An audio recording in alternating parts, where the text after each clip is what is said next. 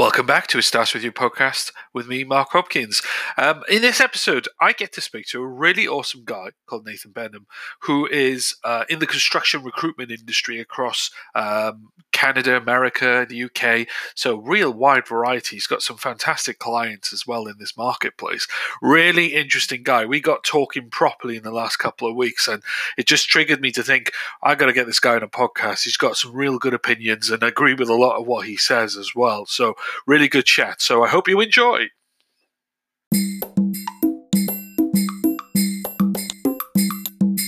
Nathan, introduce yourself. Who are you? What do you do? I am a recruiter, everyone's favourite person. I've been recruiting now for just over 5 years. Surprisingly, I still have hair. It's good. Basically I recruit for structural, civil, facade engineering, design consultancies across the UK, but specifically London and sometimes Bristol, Bath, and a couple of other areas if my London clients need things doing in their other offices, basically. And then several cities in the US and Canada. You're based down in Southampton, aren't you?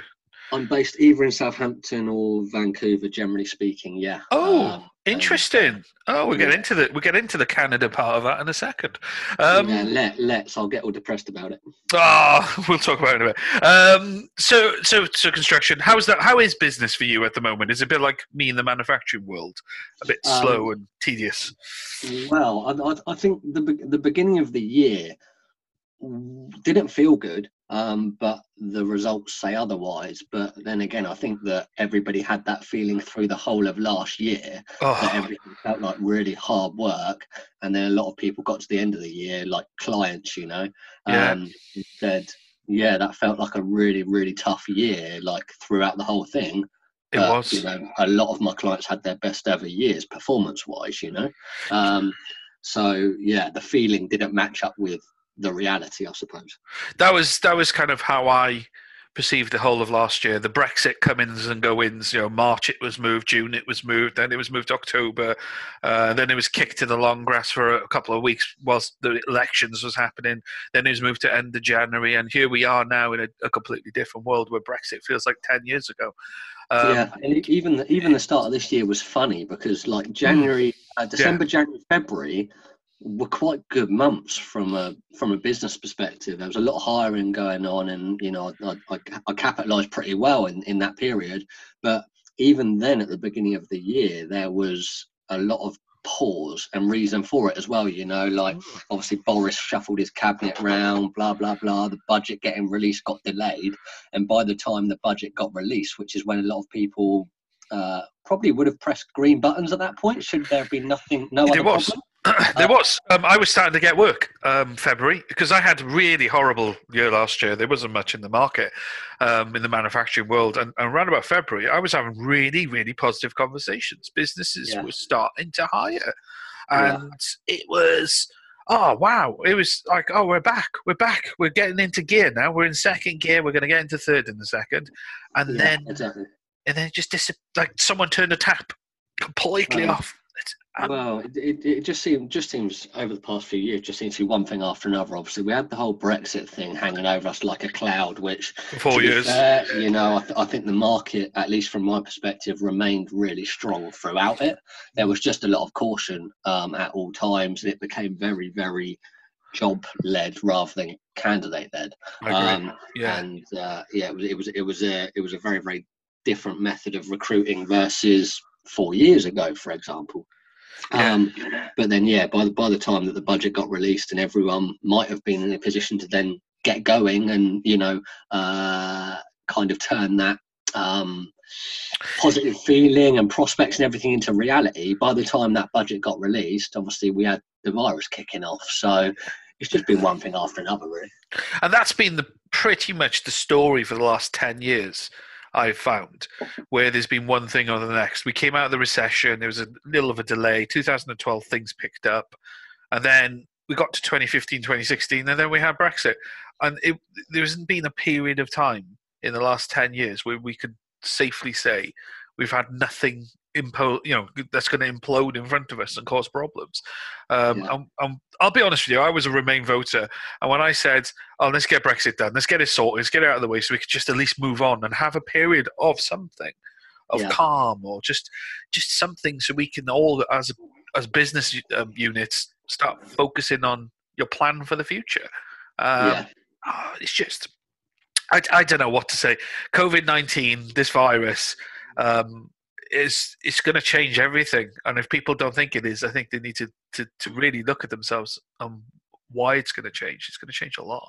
It's gonna have impacts on everything, not just the business world, and then the repercussions of that, and obviously what's to come. But it's going to change the whole landscape of the working world.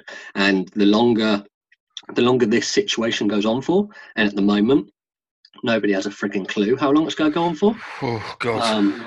The longer it goes on for, the more change there's going to be, basically, because if this is a 1-2 month thing, I think that everyone pretty much goes back to normal from a work point of view, and by that I mean I agree. Back in the office, there's a bounce back. There will be an economic bounce back in 1 or 2 months. Come end of May, if we start seeing everything return to normal in June, even kids go back to school for 6 weeks. I mean more from what are you going to do with your workforce point of view? Because I think that if it's a case of 1 or 2 months with this whole remote working gig and everything, I think after that 1 or 2 months, everyone goes, right, that was crap, let's get back to normal. I think that if it goes on for 3 to 6 months, for example, I think then the likelihood of remote working being introduced to more businesses as a more normal thing, I think that's going to become a reality. But I don't think it necessarily will be if it's just a month or two. I think that everyone will just go back to, come to the office, do your work and go home. I think if it's over a more sustained period where, people are going to have to prove they can do it, because, you're going to have to get on with your stuff, right? It's true. Companies are going to either come out of it with no confidence that their staff can work remotely, or bags of it. And whichever way that goes is going to impact what happens moving forward, because especially in London, for example, speaking of my clients, especially the ones who are taking to the remote working thing pretty well, they're already thinking about, I don't think necessarily a lot of people want to work remotely full time, but I think a lot of people would love to do it 2 or 3 days a week, right? And if that's a possibility, then it's different in your world because people go to factories and whatnot, I assume. But in my world, it's office space. So a lot of my clients are thinking, well, if this works, we can freaking save half our office costs, But but you look at the recruitment world where 99.9% of it is office space. It's just us self-employed guys which work mostly from home or from remote offices or shed or whatever it is. Wardrobe. But the recruitment industry has been very much in denial about letting their people work from home. The amount of people. Well, you know why it is. You've obviously worked within recruitment businesses in the past, right? Yes, 15 years, mate. 15 years in the industry, so it's been a while. There you go. You've seen your fair share of shit. So essentially, I think that a lot of people in recruitment need to go to an office, because if they didn't, they wouldn't. How do I put this nicely? I don't think enough recruiters actually give a shit about what they do, and I agree. Their reputation, etc., etc. I think that if you can do it by yourself and motivate yourself to do it, etc., etc., that's because you're invested in numerous ways into the job, right? But I think a lot of people, which is why the turnover rates are horrendous, either aren't very good, aren't motivated enough, need somebody setting them KPIs every day to do their job. Like, I've never been that type of person. I will go to work for myself. I don't go to work for a company. What I do might benefit that company, and that's great. But I've always thought of it, this is me, this is a reflection on me. So whether I'm working for somebody else or myself, I don't think who I am has changed as a result, if that makes sense. I agree with that, and that was one of the things when I first started my own business. I was working on my own, and nothing changed because the same thing in my mind was always there, and how to do my job day to day. I take a lot of messages from employed recruiters asking me, how do you do this? This is really alien to me. How am I not working from home properly? And it's because you're now thrusted into something you never thought you needed to do. Are you like me? Do you have like, you've obviously over the years got yourself a way of working that's proven to work, right? Yes. At least most of the time it will work for you. I mean, my day, I tend to incorporate 3 or 4 key things, and I will do those 3 or 4 key things every single day, because over 5 years it hasn't failed me. So, you know, my schedule and the key things I do daily do not change from day to day. That's the same, exactly the same. And anything you add to that, or I do have a bit of a structure. Some days I do certain things, some days I do other things. But yeah, there's a formula that I follow, and then within that formula, I can do other things. I can go out for a jog, or I can go to the supermarket, or I can, you know, basically it's a work-life integration. It's not work-life balance. Everyone working from home today, I think they're trying to find a work-life balance, and it's not possible. And we discovered this. Us self-employed guys discovered this right at the beginning, and I think they're now starting to come full term with it. People now talk when everything's so readily accessible for you, especially at a time like this where you have probably nothing better to do anyway.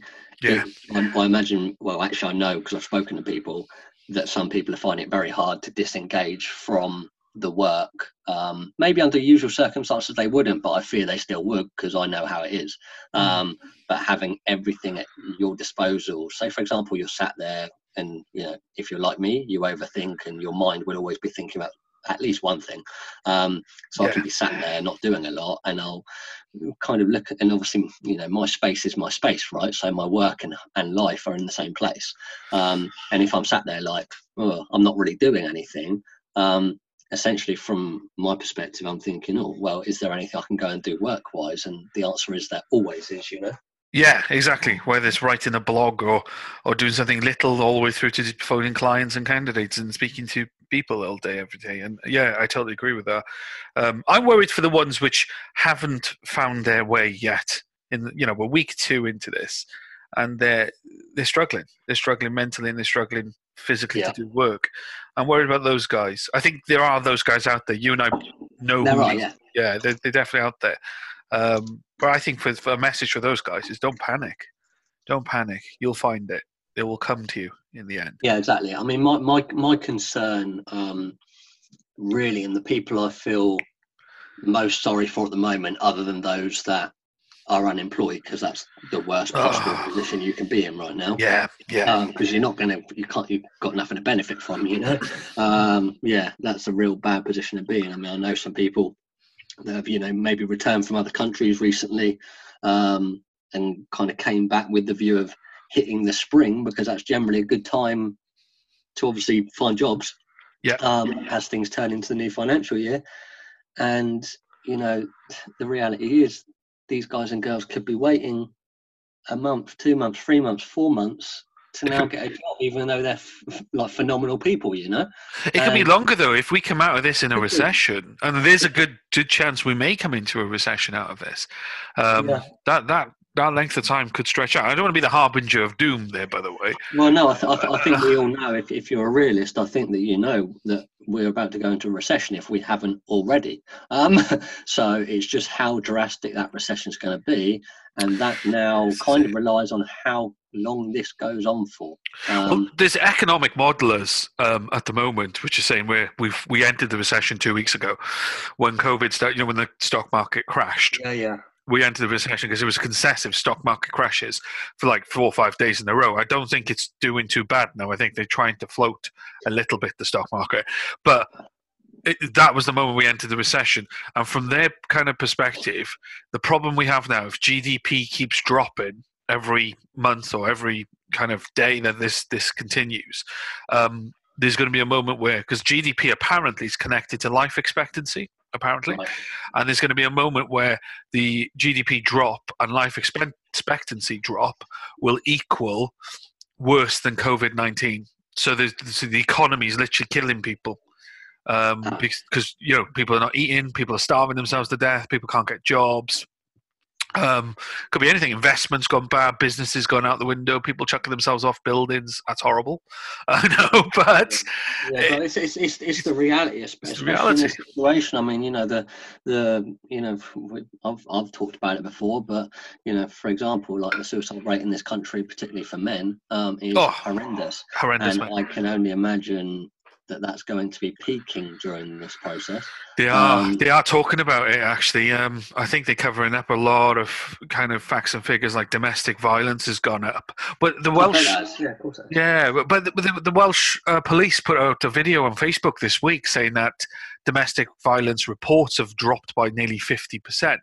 Yeah, probably because they can't leave the room, so whoever's doing it is stopping them making the call. Yeah, exactly. So they do. Yeah, they can't run out the door, can they? They can't get out of the house. No. So we're going to see a lot of I know a few police.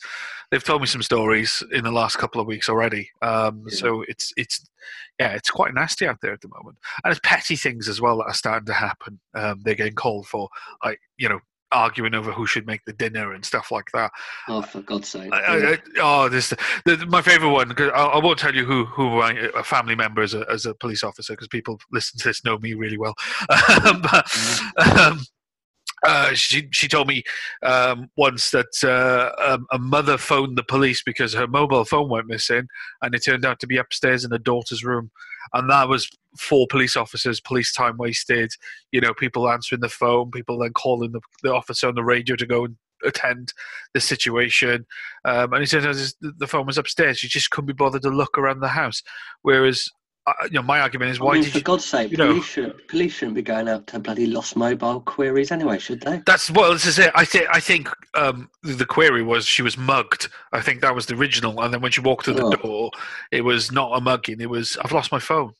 What the fuck? You know if you've been mugged, right? Come on. Yeah. I think some of us are being mugged right now by that. You know what I mean? It's just the stuff that she sees, and even with this lockdown and another male friend of mine that's a police officer in the Midlands, there's the stuff he's seeing, the stuff he's hearing.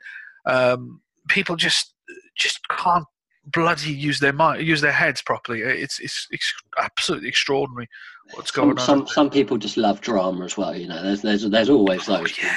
And she might have just been wanting some human. I think contact. So. Well, talk about that.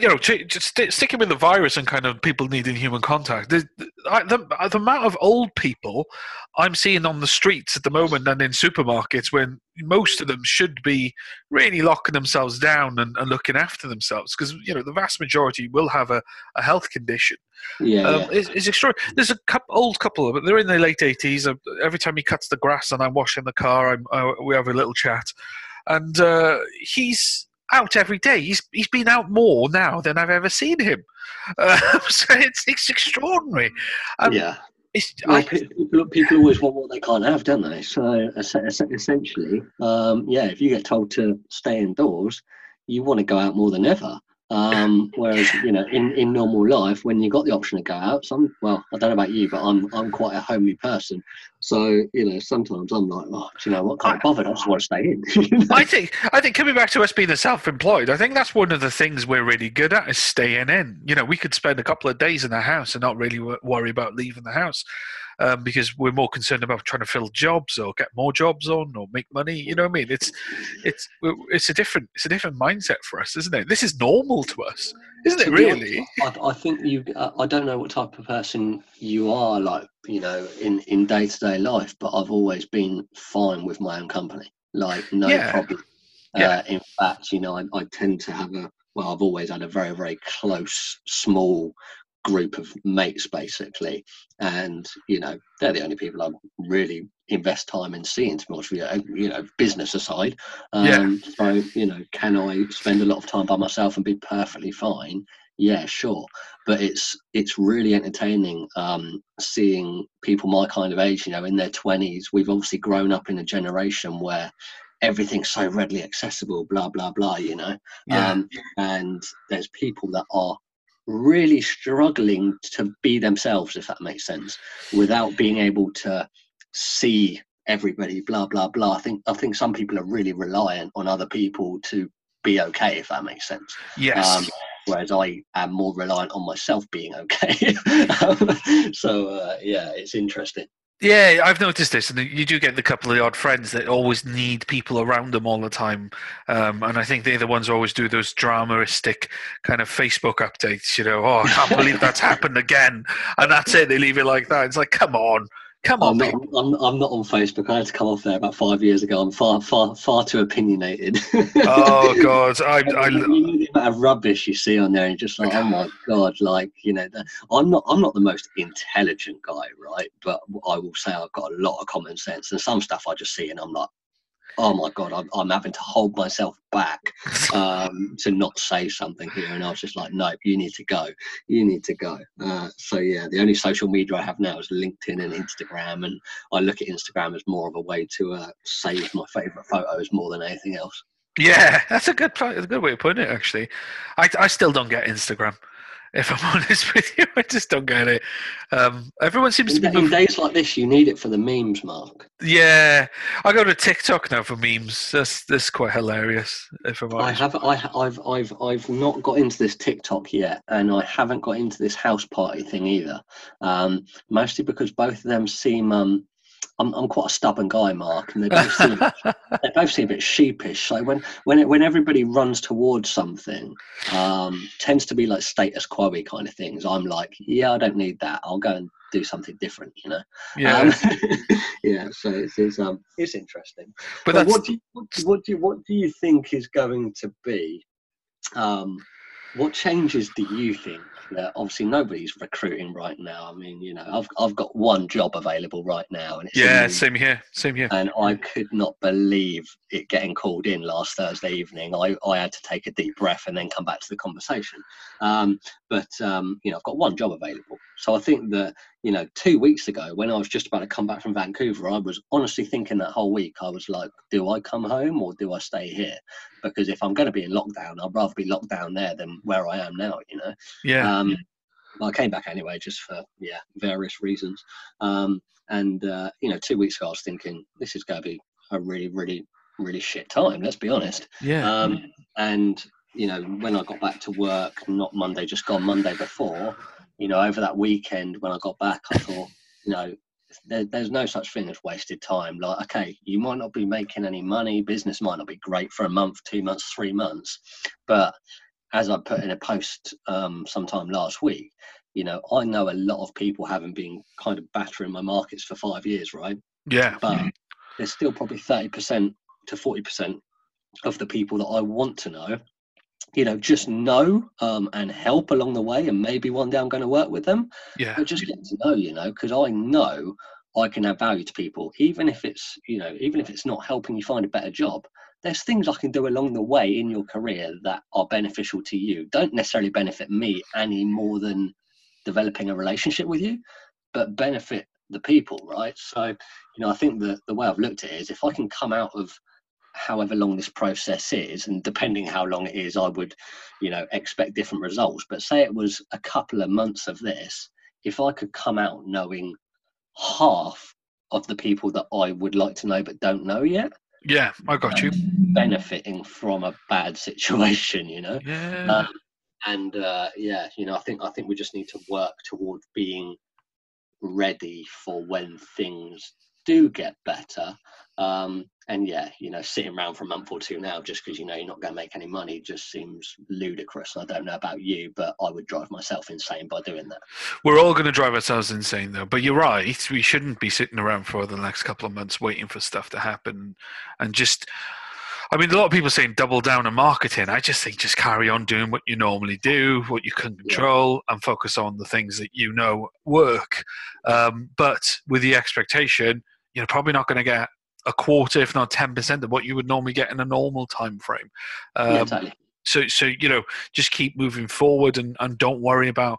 This is where I think agencies, I hope they have have dropped the KPIs because the KPIs are meaningless now. Oh, Jesus Christ. Imagine going in and being, well, to be fair, you're probably going to be doing some bloody good KPIs right now because everyone wants to chat. But at the same time, imagine going in and being given KPIs for like interviews each week at the moment. Bloody hell. I haven't booked an interview for 3 or 4 weeks. Yeah, exactly. And I normally book about 10 to 15 a week. Yeah, well, the norm is gone. Picking up jobs or interviews or maybe placing people. Some sectors, I'm hearing some people are still placing people, which is fantastic. I mean, I've got a job. I've got a guy. Healthcare and IT, surely. Yeah, would you hope so? But there's not. Apparently, computer games industry, some engineering jobs are still being placed at the moment. So I'm hearing some stuff is still happening. I bet the computer industry's going absolutely loopy. I mean, I've started playing Grand Theft Auto again. Jesus Christ. Yeah, but it's interesting because there are pockets of markets where they're doing extremely well, and then things have changed really quickly. I think things are going to continue changing over the next couple of weeks. Certain companies will get braver and think, right, the end of this is coming. I need to start recruiting now, or I need to start thinking about when we come back.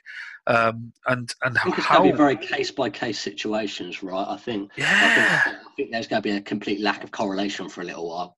Yeah, I think so. Companies that are busy and others that aren't. You're going to find some companies that are having to furlough people, and others are, in fact, looking at their workload saying could really do an extra person or two right now. That whole furlough thing, by the way, where companies are just furloughing staff, to me, that's basically pausing redundancy in some circumstances. Potentially, but it's really good for those people. Totally. Essentially, okay, you'd rather be furloughed right now than made redundant, right? Because if you're made redundant, you then don't have the income, and you're not going to get another job more than likely right now. So you're better off with the furlough situation. Although I understand it, particularly for maybe younger people, like especially people like in their core learning years, that's going to be frustrating because if it's like 2 or 3 months or longer, that's experience lost. It's not money lost, it's experience lost. Right. And it's just like a delay on progress and a delay on life, basically. It's fascinating, isn't it? The other thing about this whole situation in the next couple of months is I think the locking down was the easy bit. I think it's the coming out of lockdown. I think is the difficult bit. And how they're going to do that. Because if you think about it, right, when you had all the Karens run into to Western Supermare to have an ice cream the other week. All the Karens. Yeah, because the ones I'm talking about. The virus won't affect me. I'm going to go and have an ice cream on the beach with 1 billion other people at the same time. And then we saw a death rate spike this week, which happens to be 10 days after it. But I'm not making a connection, but I'll leave you guys work that one out. But so when we come, say for instance, Boris Johnson then comes on the TV and says, all right, lockdown's finished. We're just going to have everyone just flock to the beaches and the countryside again and head on the trains and go to work. It's going to be a freaking nightmare. It is. I mean, you may as well just extend your isolation a little bit longer until things do really get back to normal. I agree. I totally agree. I think we should hold the kids off school now until September. Let's let them go back in September, and then between July and August, phase return certain sectors back into the workforce. What do you think a lot of companies could be doing now? What could they be doing? Improve their recruitment processes in time for when they do start recruiting again. I think they should be now knocking on the doors of recruiters they like or want to work with, or the PSL or whatever, however they do recruitment. And I think they should be having Zoom conversations or telephone conversations or just some sort of communication saying, right, this is our plan for the next 12 months. This is where we think we're going to start needing staff. Can you start looking into the market for us? Now, good recruiters will go, yeah, damn right. I'll look at that market. I'll go and get a bunch of people, and I'll say to them, I may have some jobs for you, and that could be coming in September. So how do you feel about that? And then kind of warm that market up and warm those groups of candidates up. It may never happen, but it's something. I mean, I think good recruiters are doing that anyway, right? Good I freaking hope so. I hope so. Yeah, they should maintain their network effectively. Correct. And if you do that, then you should always know who's potentially about to be open to something, because maybe they're not that happy right now, but maybe not unhappy enough to start looking elsewhere just yet. You should know who is looking, and you should also know your network well enough to know that if a certain job does come up, and by job I mean a certain type of job / opportunity, that even if they're not looking, you know their situation well enough to know that you're offering them something better by reaching out about that job, for example. But also I think with especially in my sector, for some reason companies, whenever there's a financial difficulty in the market, they pull back on recruitment straight away.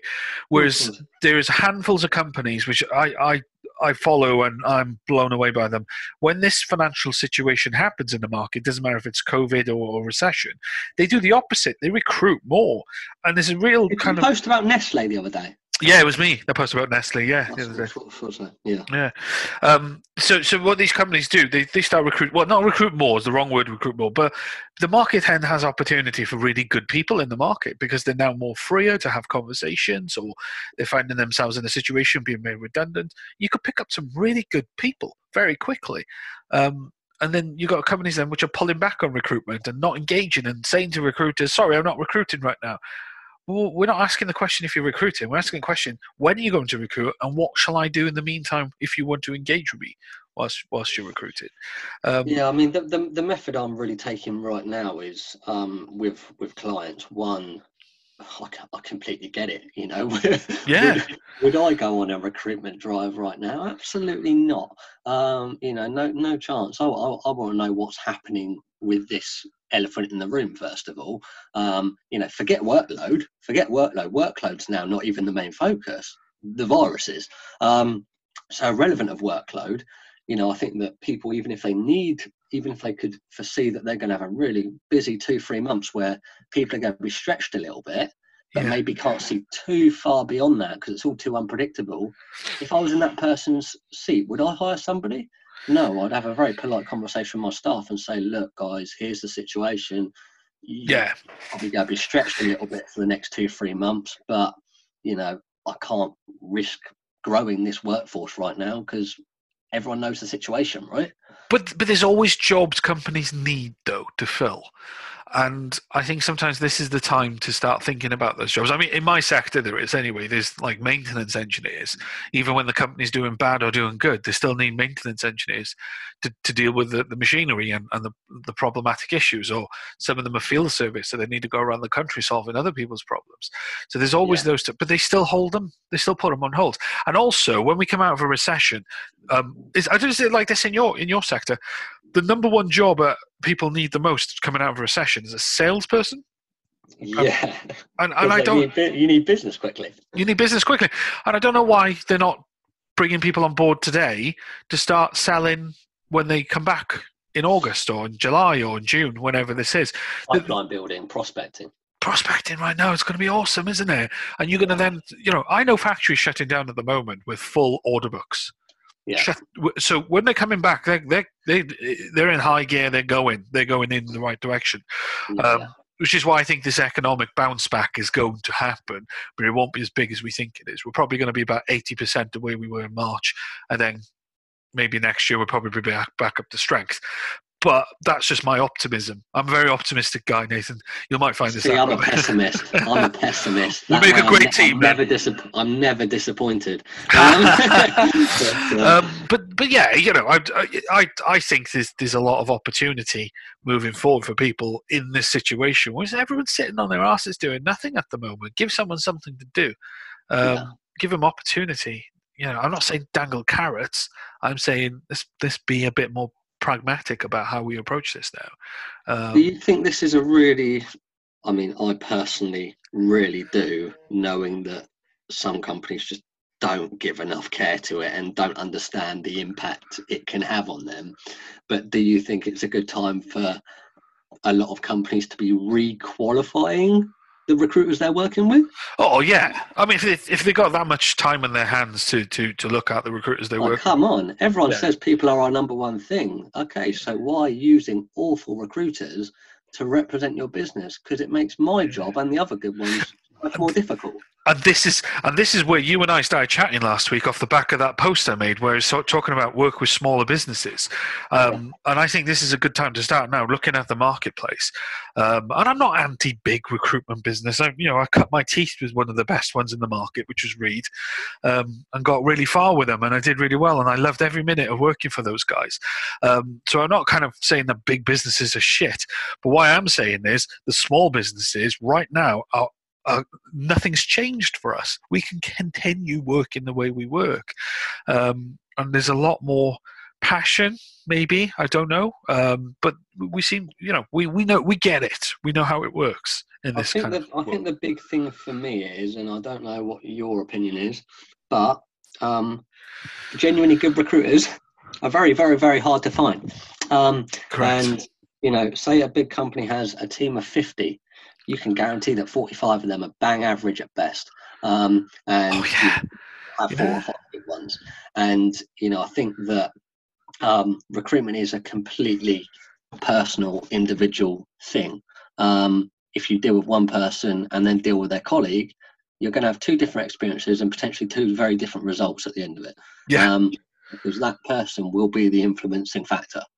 Simple as that. The right recruiter is the difference between interview, no interview, getting job, not getting job, getting feedback, not getting feedback, missing the job and not missing the job, etc., etc.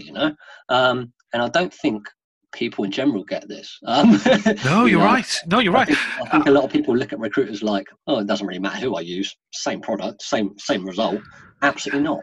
Absolutely not. Absolutely not. And coming back to what you said, there were like 5 people out of the 50 are probably the only ones which are brilliant. Normally, that's brave, by the way. 5 out of the 50, I reckon it's probably going to be less. But yeah, I always use the kind of 80-20 split. 20% of any recruitment business is making 80% of the revenue. Yeah. And I think when I look at some of the companies I've worked for or have interviewed for or I've had insight into, you're probably not far off 2 or 3 there, mate. In most companies, if not nearly all companies, they have 2 or 3 absolute gems of a recruiter that have, in my humble opinion, some really good accounts and then some bits and bobs on top of that, whereas everyone else is rooting around trying to do new business, trying to find their next fee. And do you know what the thing that will always be consistent with those high performers in recruitment? Go on. What? They will never need to be told what to do by anyone. They'll be doing their own thing. Yes. And I don't know if that's a little bit because their desks are doing well and the managers are like, let's just work with them and let's consult with them and just tell them to get on with it because the desks are doing well, or because they're lucky they're on a desk doing well. Yeah, I mean, I think that, say for example, when I came into recruitment, the company I joined were pretty much a non-entity in my sector, really. They did bits and pieces, but they're very, very mediocre figures, let's say. So although I joined a business that had been in the market for a while, they never established themselves. So I felt like I was hitting a cold desk pretty much. The database was not very good. Essentially, I built my own database via LinkedIn referrals and whatnot. And yeah, I think I only made 1 or 2 placements in my almost 3 years there from the database. So I think good recruiters have instincts on what to do, when to do it, and how to do it. And the first thing I thought when I entered recruitment was, okay, put yourself in the other person's shoes. And my dad runs a business. So I said to him, if you were a client and a recruiter, and you were working with a recruiter, what do you want from them, and what don't you want? Yeah. And that gave him a good idea early on. And equally, I put myself in job seekers' shoes. Okay, if I was using a recruiter, what would I want them to be like? I think a lot of people think, to be a recruiter, you've just got to be likable. Honestly, I would not give a hoot. If nobody liked me, I will still do a better job than 99% of people in my sector. Simple. I think arsehole recruiters do a really good job as well. There's this. It's not about being likable. It's about being able to deliver something that Exactly. it's at the end of the day, what we're delivering or isn't really on paper. It's in someone's imagination most of the time. And then when we go and find that particular person from their imagination, extracting their imagination, putting it on paper, and then trying to find that person. In a sea of CVs badly written and people not knowing how to sell themselves in certain sectors, but the way our methodology of questioning, our methodology of asking on networking, and I think getting to know your sector, there's a big argument you should be able to know your sector really well on there as well. If you don't know your sector and you don't know your market, how can you possibly know? Say, for example, job comes available, right? And I don't know about you, but I work with a lot of good companies, and the people they want also work for good companies already. So I better be offering somebody something better, otherwise I'm wasting my time. Correct. And if you don't have the knowledge, don't have the market understanding, don't have the insight because you don't know enough people. I don't know about you, but if you've got a really good candidate network, you can understand what places are like to work for, because there's a lot of correlations, right? You get a feel for the market, don't you? When you speak to enough people in the market, you start getting a feel for certain companies, and there's always the same companies come up that are bad, and there's always the same companies come up that are good, and then you kind of get the mediocre in the middle, and you only need to speak 5 or 6 people in one company to get a lay of the land there, and then you can say, oh, I know a guy that could do that, that's currently upset because X, Y, and Z has just bought that business, so if I approach him, I know he's going to be interested, and that's pretty much the knowledge that costs a lot of money to people. That knowledge, and without knowing somebody, 9 times out of 10 anyway, I could say, okay, I've just got this job available with this profile client, right? I know, generally speaking, what kind of companies I need to go and speak to people from for that to be of interest, because it offers something different, right? Yeah. Say, for example, and I don't work with many like big blue chip companies, but say I'm working for one big blue chip company, right? Am I going to go and try and speak to people from another big blue chip company? No, because what would the motive be to move? It's like moving next door to the next terrace house, Yes, that's a really good analogy, actually. Yeah, no, you're right. This is why I don't do legal recruitment or anything like that, because it's the same bloody job. It's different wallpaper. That's the only thing different. It's the same type. That's why I love recruiting what I recruit. One, I have an interest in buildings and that. So, from my perspective, being able to work with companies that design mad buildings is cool. But equally, everyone I speak to has different motives. Structural engineers, facade engineers, civil engineers, they all have their different motives, and have different things which make them tick. And also their wants and needs change very fluctuantly throughout their career, based on their situation, how they need to progress, whether they maybe don't feel valued where they are, maybe they've got a young family nowadays, blah, blah, blah. There's so many things that can change engineers' push points, if that makes sense. That's right. That's right, yeah. That keeps it interesting, because I'm not offering people another job. I, generally speaking, always am able to offer somebody potentially something better for them, if I know my stuff well enough. Yeah, I find with engineers, they're like a real challenge, like a new, fresh challenge. And it's always going for the type of job that pays a little bit more. Everyone wants a bit more money, but also can give them an opportunity to expand their own knowledge. And that's what I find in my sector. And that's why I love it. It's enjoyable speaking to companies with strange new products and different types of methodology of manufacturing things, or they're a really cool manufacturer. Like they make space rockets or electronics for cars or fighter jets or something like that, and you kind of look at it and go, wow, this is pretty cool. And then you find candidates, because you got the passion as well. Because I love engineering, as you probably know from my LinkedIn, and you could talk passionate about it, and you could talk shop about it as well, and people intrigues them, and then they go for it, and it sometimes works with that little part of their brain that excites them to go to work every day. That's why I love this sector, why I recruit this sector. And it upsets me, this sector's doing crap at the moment. Well, it's not bloody alone, put it that way. So Vancouver, mate. I was going to ask you. Just clicked in my head. Then, sorry, before you go. So you're living in Vancouver, or staying in Vancouver, or what's the situation? Right. Let's get on to Vancouver, and I'm going to pretty much sell Vancouver to the world in a minute. Go on. Make your point. Sorry, let's come back to the clients not qualifying their recruitment partners. So essentially, I don't know about you. I've got a lot of good clients, a lot of whom will just use me unless I fail, basically. And then I've got other clients who, it seems, will just use anyone that gives them a call and says, have you got any jobs? I can fill that for you, basically. But if a client and a company, one, haven't qualified their recruiter to know that they can go out and represent them effectively, and also whether that person's somebody they want representing their business, right? Because who you've got representing your business and how they do it is a direct reflection on how much you give a shit about your recruitment processes, right? Yeah. And that has a direct link back to how much you really care about hiring the right people. I agree. Totally agree. I think a lot of companies could do a lot more to make sure that the people representing them are doing a good job of it and are seen in a positive light when they're doing it, if that makes sense. And I don't think there's enough of that happening qualification-wise from clients with recruiters, which is why you see a lot of people moaning, saying, oh, they said they'll deliver this and they said they'll do this. But you didn't qualify them to whether they could do it in the first place. You just said, yeah, go on then. You know? That's exactly what happened, though. You just get an email in your inbox saying, here's a job for you to work on.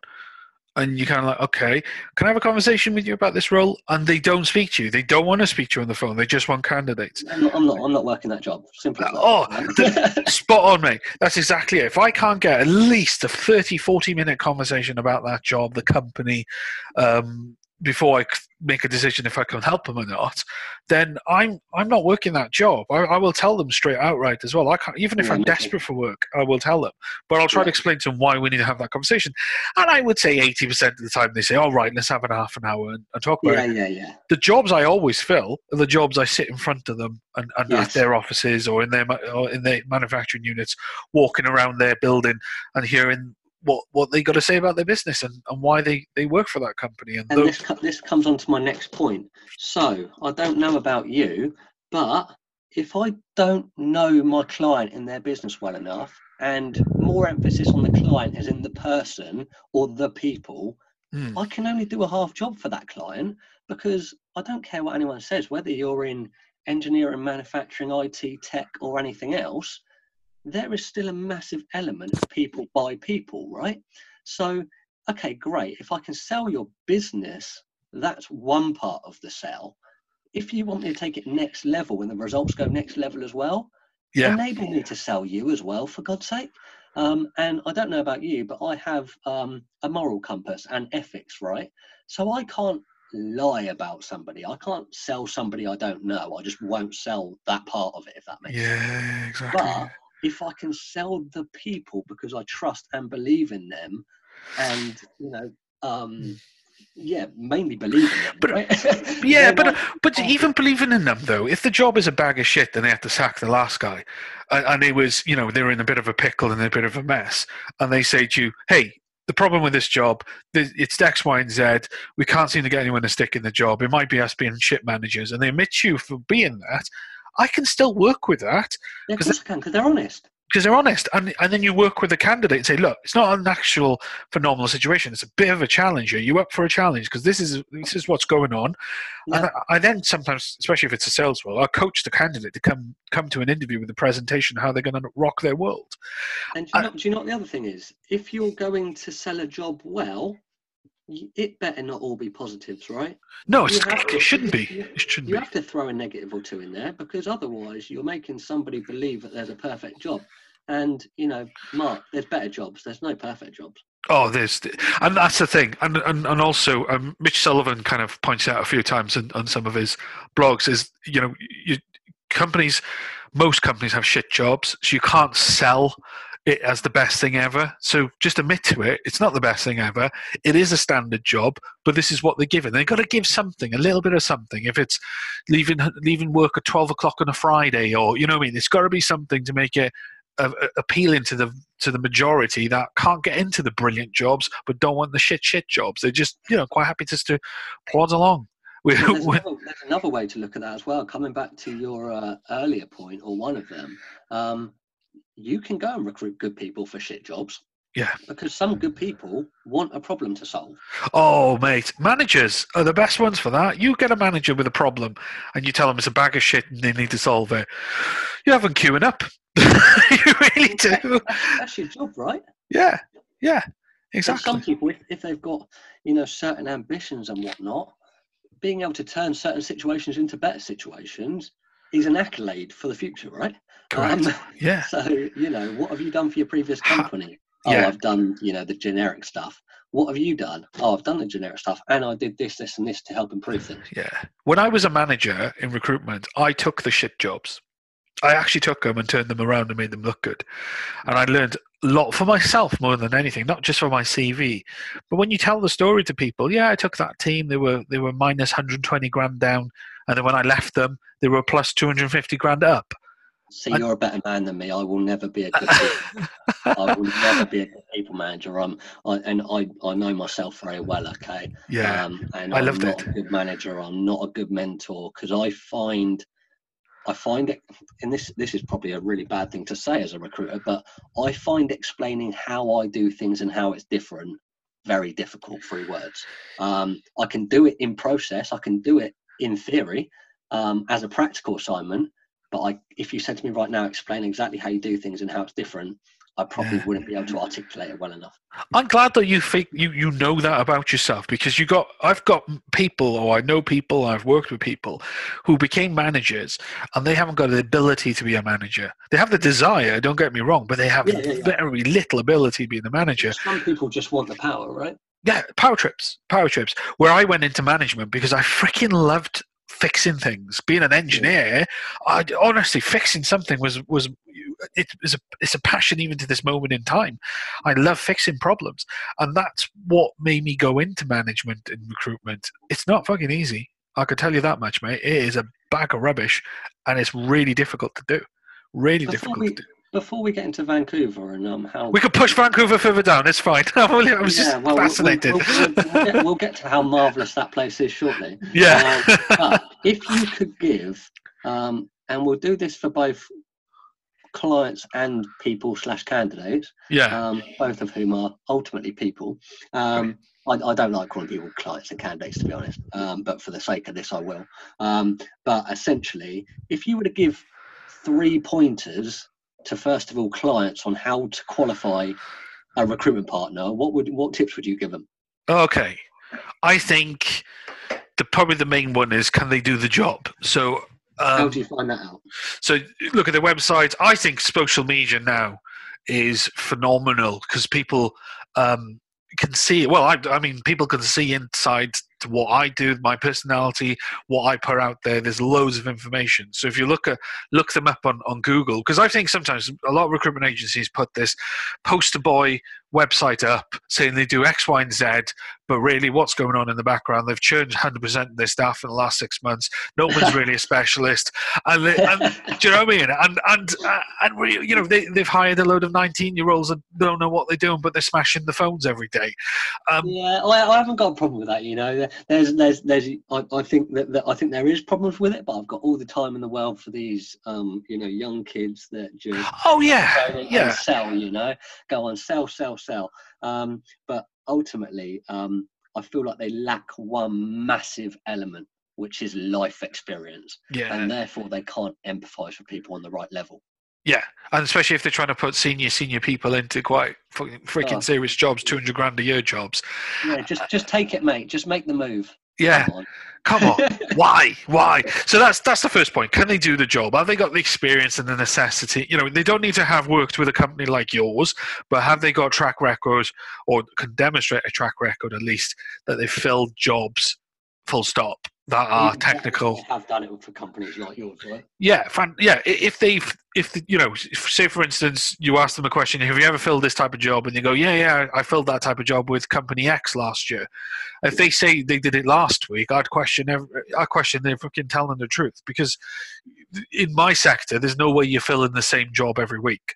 You know what I mean? It's a different role every now and again. So you got to use your brain. You can specialize, you can focus, but you make yourself in these scenarios like recessions and stuff like that. You make yourself kind of redundant very quickly if you specialize too deeply. But so that's point number one, and the same with candidates as well. When you're giving your CV to these recruitment companies, what jobs have they got? What have they recruited? And hear the way they say it. Because if they say to you, oh, sorry, John, I haven't got any jobs in this sector. Last time I recruited was last year. But what I'll do, I'll have a little chat with a couple of people I think might be recruited. Give them your CV. But if they say to you, yeah, thanks, I'll put that on my database. Fuck no, you're not putting that on your database. You're not even fucking speaking to me. To be fair, if a recruiter said to me, if I asked a recruiter what experience they have, who they work with, what their track record is, what relationship they have, blah blah blah, and they start sounding like they're talking rubbish or making things up, 100%. I'm terminating that call straight up in a nice way. But I'm terminating that call. I want to work with someone that knows what they're talking about. I want to be with someone that can influence that outcome, and actually add to the process rather than just using people for their own benefit, if that makes sense. Yeah. And if as a recruiter you can benefit somebody as well as them benefiting you, that's when you earn your money. That's exactly it. That's exactly it. So that's the first part I would do. Second part then of that is communication. How well do they communicate? So when you get to that point, you can kind of understand how well they communicate just from the meeting or from the conversation on the phone with them. But then ask them, how are you going to continue communicating with me over the next couple of weeks, months, whatever length of time it takes to fill this job? And if they say, oh, I'll just every Friday I'll send you an email, I think that's still talking bullshit. I think it's a case of, what I normally do. So these are the words I think clients need to hear. What I normally do is send an email every Friday and it will just say I'm continuing working, or this is what I'm doing, blah, blah, blah, blah, blah. How would you like me to communicate? And then see if the client wants to throw back at you. Similar with candidates. Candidates, I find, if you just send them one email a week saying, I haven't got anything for you this week, sorry about that, or no feedback on this job, sorry about that, they are blown away because you are probably the only person in their world right now doing that. Whereas they got 40, 50, maybe hundreds of applications out, and not one have come back to them. And you're the one that's saying, sorry, mate, nothing's come back yet. Apologies for that. It's just care, right? Yeah, it's just care. And then I think it's aftercare is important as well. But that's probably secret answer, bonus answer number 4. Before that aftercare is the process, the type of candidates going forward. Have they understood the brief? Are they making mistakes, or are they making mistakes purposely to figure out where the problem is? So they're testing the boundaries of that vacancy, and they're not just slapping over crap like 4 or 5. A client came to me the other day about CNC Turner, and I said to him, you're not going to get many candidates from me because you're in the middle of nowhere, and the chances you finding someone good for this role is going to be quite slim. And he goes, yeah, I'm expecting you to send me 1 candidate by the end of May. And I was like, oh, okay, that's okay. So realistic. So when the client sees their inbox filling up the next day with applicants, they know you're not a good agency because it's not going to be a fucking good candidate. Yeah. So they know it's so companies understand it. And I think also built into those answers as well is don't be a car salesman. You know what I mean? Don't be a used car salesman. They don't want to fucking hear the sales patter. They just want to hear you. I say mate too much to my managing director. I call everyone mate, and it's just a natural thing for me. It's just. I call HR ladies mate. How you doing, mate? It's not me being rude. It's just me. I mean, come on. Even if you can do all those things, like prove you've got a track record, prove you can do the job, prove you know what you're talking about. Is there then another element of personality, which in turn affects approach? I agree. Because how a company, how somebody is, in a recruiter's shoes, that person their approach needs to be right, because the last thing you want is, I believe a recruiter can either make or break your employer brand, basically. And if you have somebody running around that is a car salesman, as you put it, that's dangerous territory. Gets like, oh my god, they've actually assigned this guy, like, or girl, whatever. You know, they're comfortable working with this person. Yeah. I agree, and I think natural recruiters as well, like any natural solicitor or any good plumber or any good kind of carpenter or anyone like that. It's not about the money. The charge is the fee for doing the job. For every good recruiter, it should be about the pleasure of doing that job for that client, so that there's an opportunity then for either repeat business or good testimonial for your future business. And if you get that right, you never have to do cold calling BD all your life. You will get a reputation. And for me, that's what I try to go for over constantly trying to fill jobs and trying to make money in a blind panic way that I see other recruitment companies do.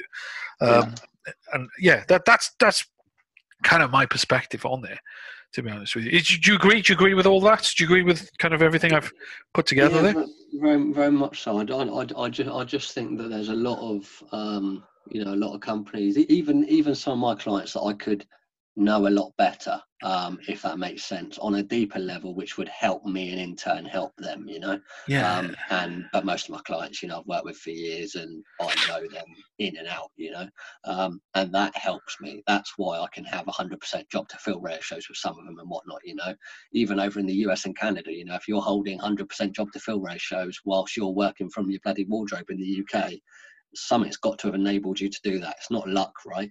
No, it's not. No, it's perfect. It is professionalism and who you are as a person. That's what's done that. What do you think about? I've got a few friends who I became friends with out in Vancouver, coincidentally. I moved a few engineers and technicians out there that are all my kind of age, So they're all sound. We get along really well. End up going to bloody Portland with a few of them for my birthday weekend. Blah blah blah, and. They were joking around, and one of them said, we're your cash cows. And, we had a good joke about it. And I said, with all due respect, you wouldn't have this great job you're in if it wasn't for me. You wouldn't have got it if it wasn't for me. And that's not me being harsh. That's me being truthful. Yeah. If I look back over the past 5 years, particularly the past 3.5, 4 years, when I've really kind of known what I'm talking about, the amount of placements I've made where I have genuinely made something possible for someone which is miles better than what they had and will benefit them massively in the future, the number of those cases where if it wasn't for me that wouldn't have happened and they wouldn't be in the better position they are in now, that's massive. So it really annoys me when people look at you like, oh yeah, I'm the person who makes you your money. It's like, no, it's a bit of both, definitely. Yeah, I think so, but I think that's what differentiates us from the bigger companies to our size companies, where we don't do it just for the money, just for that. We do it for the thrill of the job, and that's probably why I always am passionate about self-employed guys. I'm not saying that employed guys are not passionate about their jobs, but there is a distinct. We're not still passionate. Yeah, there's a distinct difference, though. I know there is in myself. There's a distinct difference being self-employed to when I was employed. And you said earlier on, you touched upon it, do some of them really care? And I'll be honest with you, at some points in my career when I was working for people, I didn't care enough and didn't believe in the brand or didn't believe in what was being peddled because someone Did you always believe in yourself? Correct. Yes, I always believed in myself. So I just knew there was a higher kind of purpose for me later on. But all I was doing at those times was trying to realize, where do I fit in this? How do I work in this? And I spent more times worrying about that than I did actually doing the job sometimes. And that was quite worrying. But that's only in one or two companies because their brand is a mess. Their management was a mess. So they didn't understand what they wanted, let alone what they wanted of their people at the same time. And in that position, it can be quite hard to influence as well because ultimately you're not having the last say, right? Correct. Yeah. And you're right because you proved it before in the last job. And that's the thing about when I see recruiters move from job to job. They go from a really good job to suddenly they're the worst kind of recruiter in the world when they're not making money in their new job. Is because the thing that made them do well in one job, they couldn't do in the next job because they were forced certain KPIs or certain call times or whatever the hell it was. So yeah. Well, my methodology was when it came to leaving where I was beforehand, I just started thinking, well, I end up coming to the office. I use the phone and the computer. I go home, I go to the gym, I get home finally, I start working again from my mobile. And the way I saw it was, this is all me. All I'm doing is using someone's phone and laptop. Yeah. And now I'm almost 2.5 years in, and I proved that's what was happening. I was just using a phone and a laptop in another place. Nothing theoretically has changed except, I've broadened into other markets, blah, blah, blah, which I'm very thankful for now that things are how they are.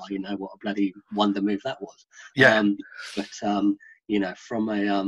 From an actual day-to-day perspective, I guess nothing has really changed except the need to do things just a little bit better than I was. Yeah. And then everything's on your shoulders. Your marketing's on your shoulders, paying VATs on your shoulders, doing everything else is on your shoulders. And that's the stressful part of running your own business. That's what I found. So, Let's get on to Vancouver. I was just going to say, yeah. What do you want to know? So Vancouver is an interesting place. I got a friend that lives over in Vancouver. Lucky them. Yeah. What's the connection then? So how did you get over there? What was kind of... Basically, obviously coming back to kind of entering new markets and whatnot. So the first just under 3 years of my time in recruitment, I was solely focused on the UK, mainly London, right? And I did that because I used to be an estate agent, and coming back to what I said earlier as well about my previous company, at least from an engineering perspective, not really cementing themselves in the market. When I went there, I was like, okay, I'm just going to focus on one geographical area. Yeah. And they were like, why? You're going to be spread really thin. I was like, I'd rather be spread thin but dominate something than be kind of in and out of various markets and never really cementing anything. Yeah.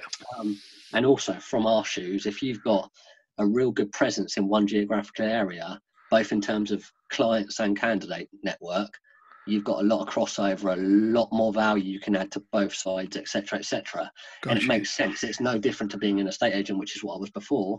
If you know your patch better than the next guy going out valuing and doing appraisals and whatnot, and you can demonstrate that, you're going to win business. It is as simple as that, because you know your stuff better than anyone else. So essentially, once I went self-employed, it kind of gave me that flexibility. I can work on a search in Seattle or LA or San Jose or whatever at 2:00 in the morning and not worry about having to be back in the office at 8:30. Have a lay-in the next day till 10:00 or whatever, no problem, and make it work for me. So essentially, the link to Vancouver is very strange, because the first move I made internationally was into New York. And that actually coincidentally ended up being referred to another one of my clients' offices out in the States, which was in Seattle. Yeah. And their headquarters was in Vancouver. So essentially now, they're now, last year anyway, my biggest client, so they got offices Vancouver, Calgary, Edmonton in Canada, and then New York, Seattle, and one in Germany. That's essentially what started it. So I went into New York first, and then Seattle, and then Vancouver, then I think Toronto came next, and then LA, and now San Jose and San Francisco. So you travel around these places, or is it just Vancouver you go to because the head office? My main. I've been to most of them. I haven't been down to LA or San Fran yet. I was going to do that, so I only got back about a week and a half ago, and I was going to go down to LA and San Fran in the summer because I was only planning on coming back here for 5-6 weeks. It's now going to be a lot longer. I was planning on doing that in the summer because I didn't want to go down to LA this time because I had a winter wardrobe and it was still hot in LA. I didn't want to spend the money to go to San Francisco, which isn't cheap, if it was going to rain potentially. So I was like, okay, I'll hold on that. But I've spent a lot of time in the past 6 months. I think I spent 3.5-4 months of it in Vancouver. Been to New York, love New York, but I don't think I could look at New York in the same way as Vancouver, as in I could actually live here. Really? Is that nice of a place? I've heard that, by the way. I've heard that. Vancouver for me is somewhere that I can very much see myself moving, and having now trialed the best part of 3.5-4 months of being there and still making everything work, but in a reverse way. So having to get up earlier to hit the UK rather than being awake late to hit the US. It works, So from a life point of view, business isn't affected by being halfway across the world. It just relies on me doing what I need to do to make it work. What's the word on the street over there for recruitment in Vancouver? Then is it like here in the UK, or is it No, different? it's so different. So effectively, I'm pretty sure I'm the only. This is going to sound so bad, but I'm pretty sure it's how it is, or at least this is what I've been told. But I'm the only recruiter in my space really worth talking about in Canada.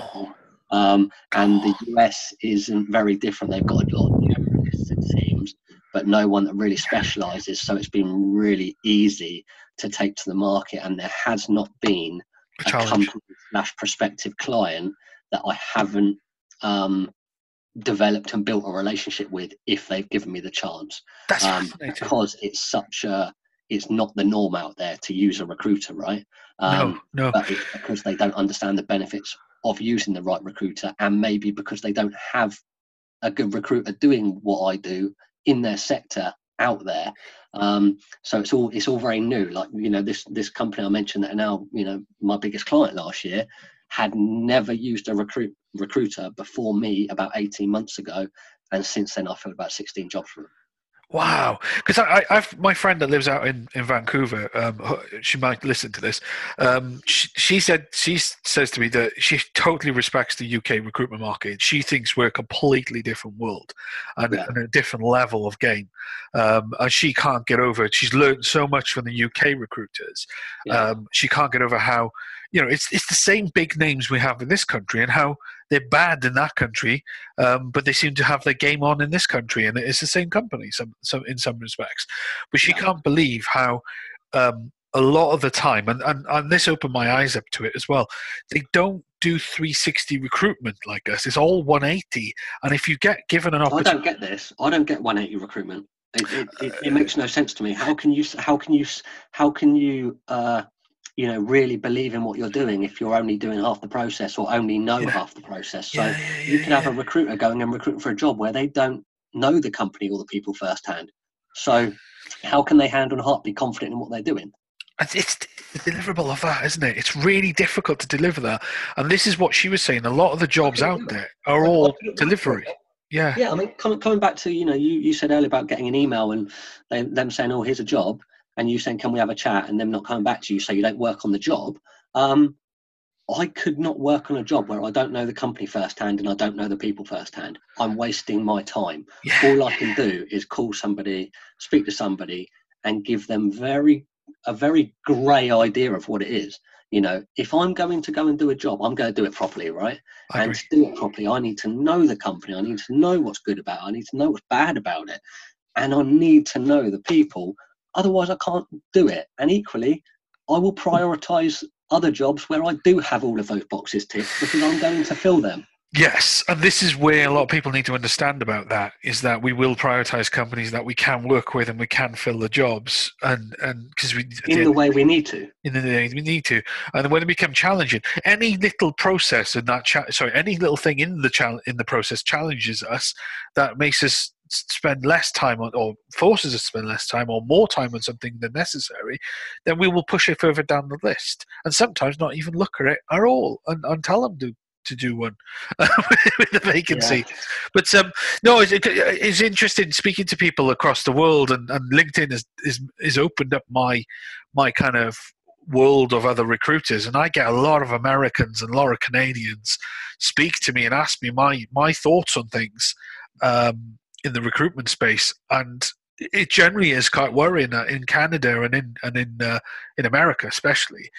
The struggle they have with recruiters, and how they don't. It's just a strange world. It's just a different world for us. It's a very different world. I mean, I'm coming back to these people I've become friends with over in Vancouver and whatnot.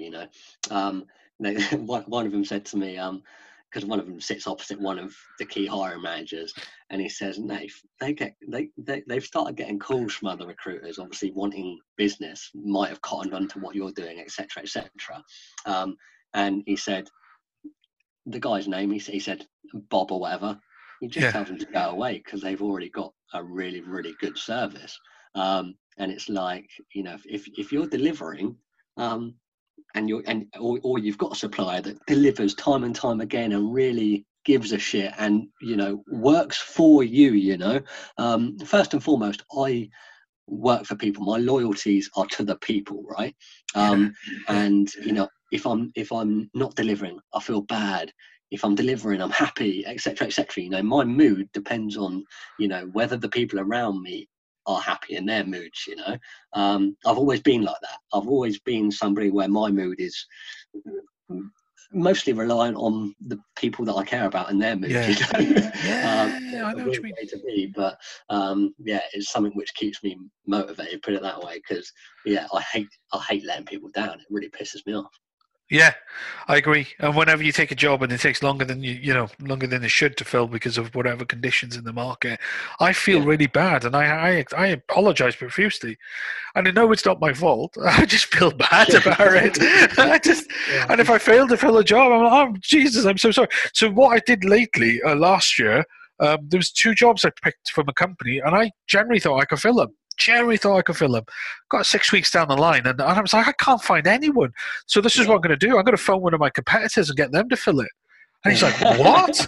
I was like, well, luckily I knew them. So I just phoned one of my friends and I said, can you do me a massive favor, mate? Can you take this job on and fill it? Because I'm fucking struggling. Yeah, well, you know, it's the same thing as what I'll say, you know, to my good clients who I know, you know, just work with me at least within reason for like at least 2 or 3 weeks, you know, give me a good shot at it, because, you know, good recruitment doesn't happen overnight. If you want the quickest and speediest hire, I can give you that sometimes if I got someone readily available. Yeah. But if you want the best person, I need time to go and prepare my long list. I need time to go and prospect with those people. I need time to go and follow up with those people, because, you know, you might hit someone once and they won't catch it. You need to hit them a second time so they register it. And then after that, I need to go through the getting to know and interview process, you know, and then from that, I need to shortlist. You know, this stuff doesn't happen overnight. If you want recruitment done properly, set aside the time or give someone enough notice to be able to do it properly. Correct. It's not rocket science, is it? It's not. You would think so. No. You would think so, right? So why are they? So that was a question I forgot to ask you then on the Vancouver part of it. Why are they getting it so wrong out there then? What is the problem with recruitment in Vancouver? I don't know. I know there's recruiters out there. Yeah, just not necessarily in my sector. So yeah, I don't know why that is. I think okay, I do know why it is, and I can understand this. So, say for example, you were, and this is really strange. Okay, so I work in various markets. Okay, London is by far the biggest market from an engineering point of view, at least from an employer's perspective. Okay, right. So in London, I could name you at least 25 design consultancies worth knowing about, who are all good. Okay.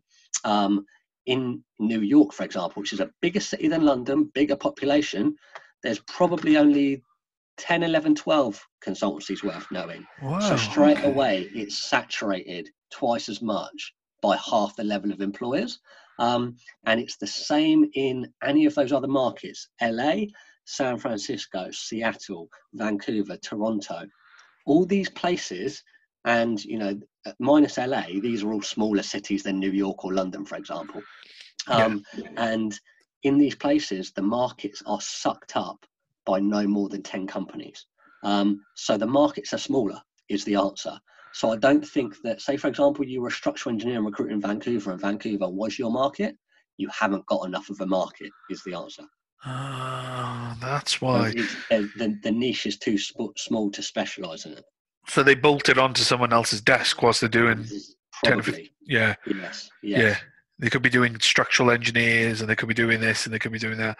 Just all like. And you've also got to think that down the west coast of the US, there's a massive tech boom, right? So, and this has been ongoing for years. So that's where a lot of the specialisms. You know, I think there's better markets to recruit in if you live on the west coast of the States or Canada, for example. Yeah. Well, the tech booms will need buildings, so the server systems out in Death Valley and stuff like that. So I think Yeah, but when you've got Amazon and Google and True. Microsoft, etc., all moving into, a lot of them moved into Seattle in recent years because cost of living and everything in San Francisco was going too high. So, certain companies moved into Seattle so they could recruit staff because, people were flooding out of San Francisco. It became too expensive. Yeah. Where can we set up new headquarters? Oh, Seattle, it's a bit cheaper. It's only up the road. Yeah. I'll say up the road a few hours, right? But it's similar, down the West Coast cultures, as far from Seattle down to maybe like Portlandy kind of area, San Francisco. It's all quite similar, It's only once you get down to LA that the culture changes a little bit. It's different. It's almost European-esque, isn't it? The culture, kind of that way. It's strange. If I was living in America and a corporation business, I'll look at Chicago or Detroit. It's cheap as anything over there. I'd love to get into the Chicago market. I haven't even touched it yet. Haven't even tried or even market mapped it, but I'd love to because it's a phenomenal city. Offline, we need to have a conversation how to get into the American market because I'd love to do manufacturing across America. I would love to kind of get into that marketplace, and I've got a few connections already, and I speak to them about recruitment in America, but mostly from a professional point of view, where I say to them, "This is where you probably get most of your candidates from, or this is how I would do it." It's the best move I ever made because I'll tell you another thing as well. Not in Canada, because once you convert back, the salaries are pretty much comparable with the UK. All right. But in the US, for example, let me just get Google up real quick. But say, for example, a good structural engineer in London, with 4 years experience is probably going to earn around 40K, okay? So in American dollars, that's 50 grand. Yeah. In the States, somebody of 4 years experience, same person, would probably earn around 85 to 90,000, if not a bit more, USD. So when you convert 90,000 USD back to GBP, you're talking about £72,000. So there's a £22,000 differential there. 22,000, GBP differential for doing the same job in a different place. Gosh.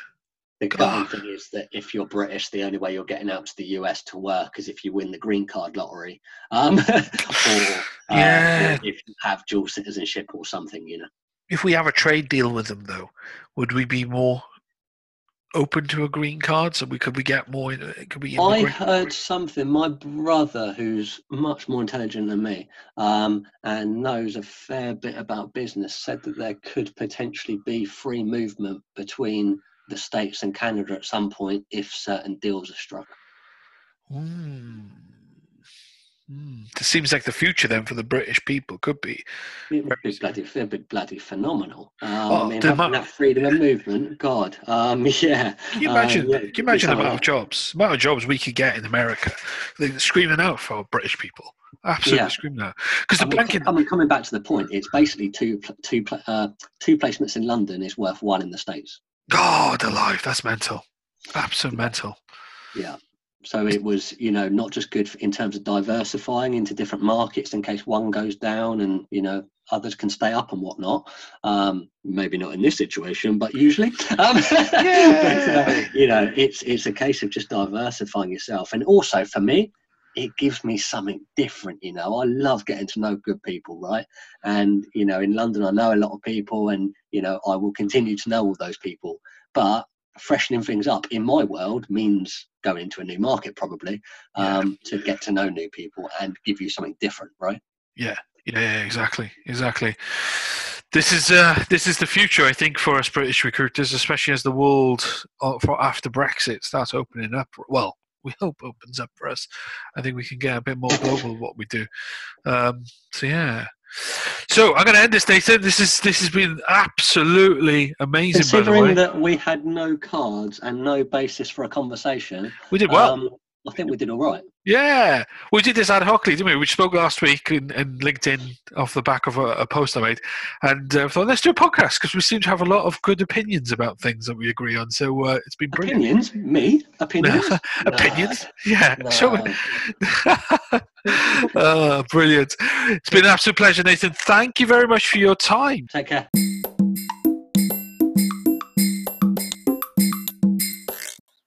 I hope you enjoyed that. Really like Nathan. We've just got talking the last couple of weeks, and it's amazing how a crisis, a scenario, gets everyone talking, gets everyone thinking, gets everyone... Basically, we're all the same. We all have the same problems. We all have the same issues. And we're now realizing that in this crisis. So we're now talking more to each other. And I have loads of conversations. And hopefully, I'll get a couple of them onto a podcast for future use as well. So I really hope you enjoyed that. And I really hope you can join me again. Take care and be safe. Bye-bye.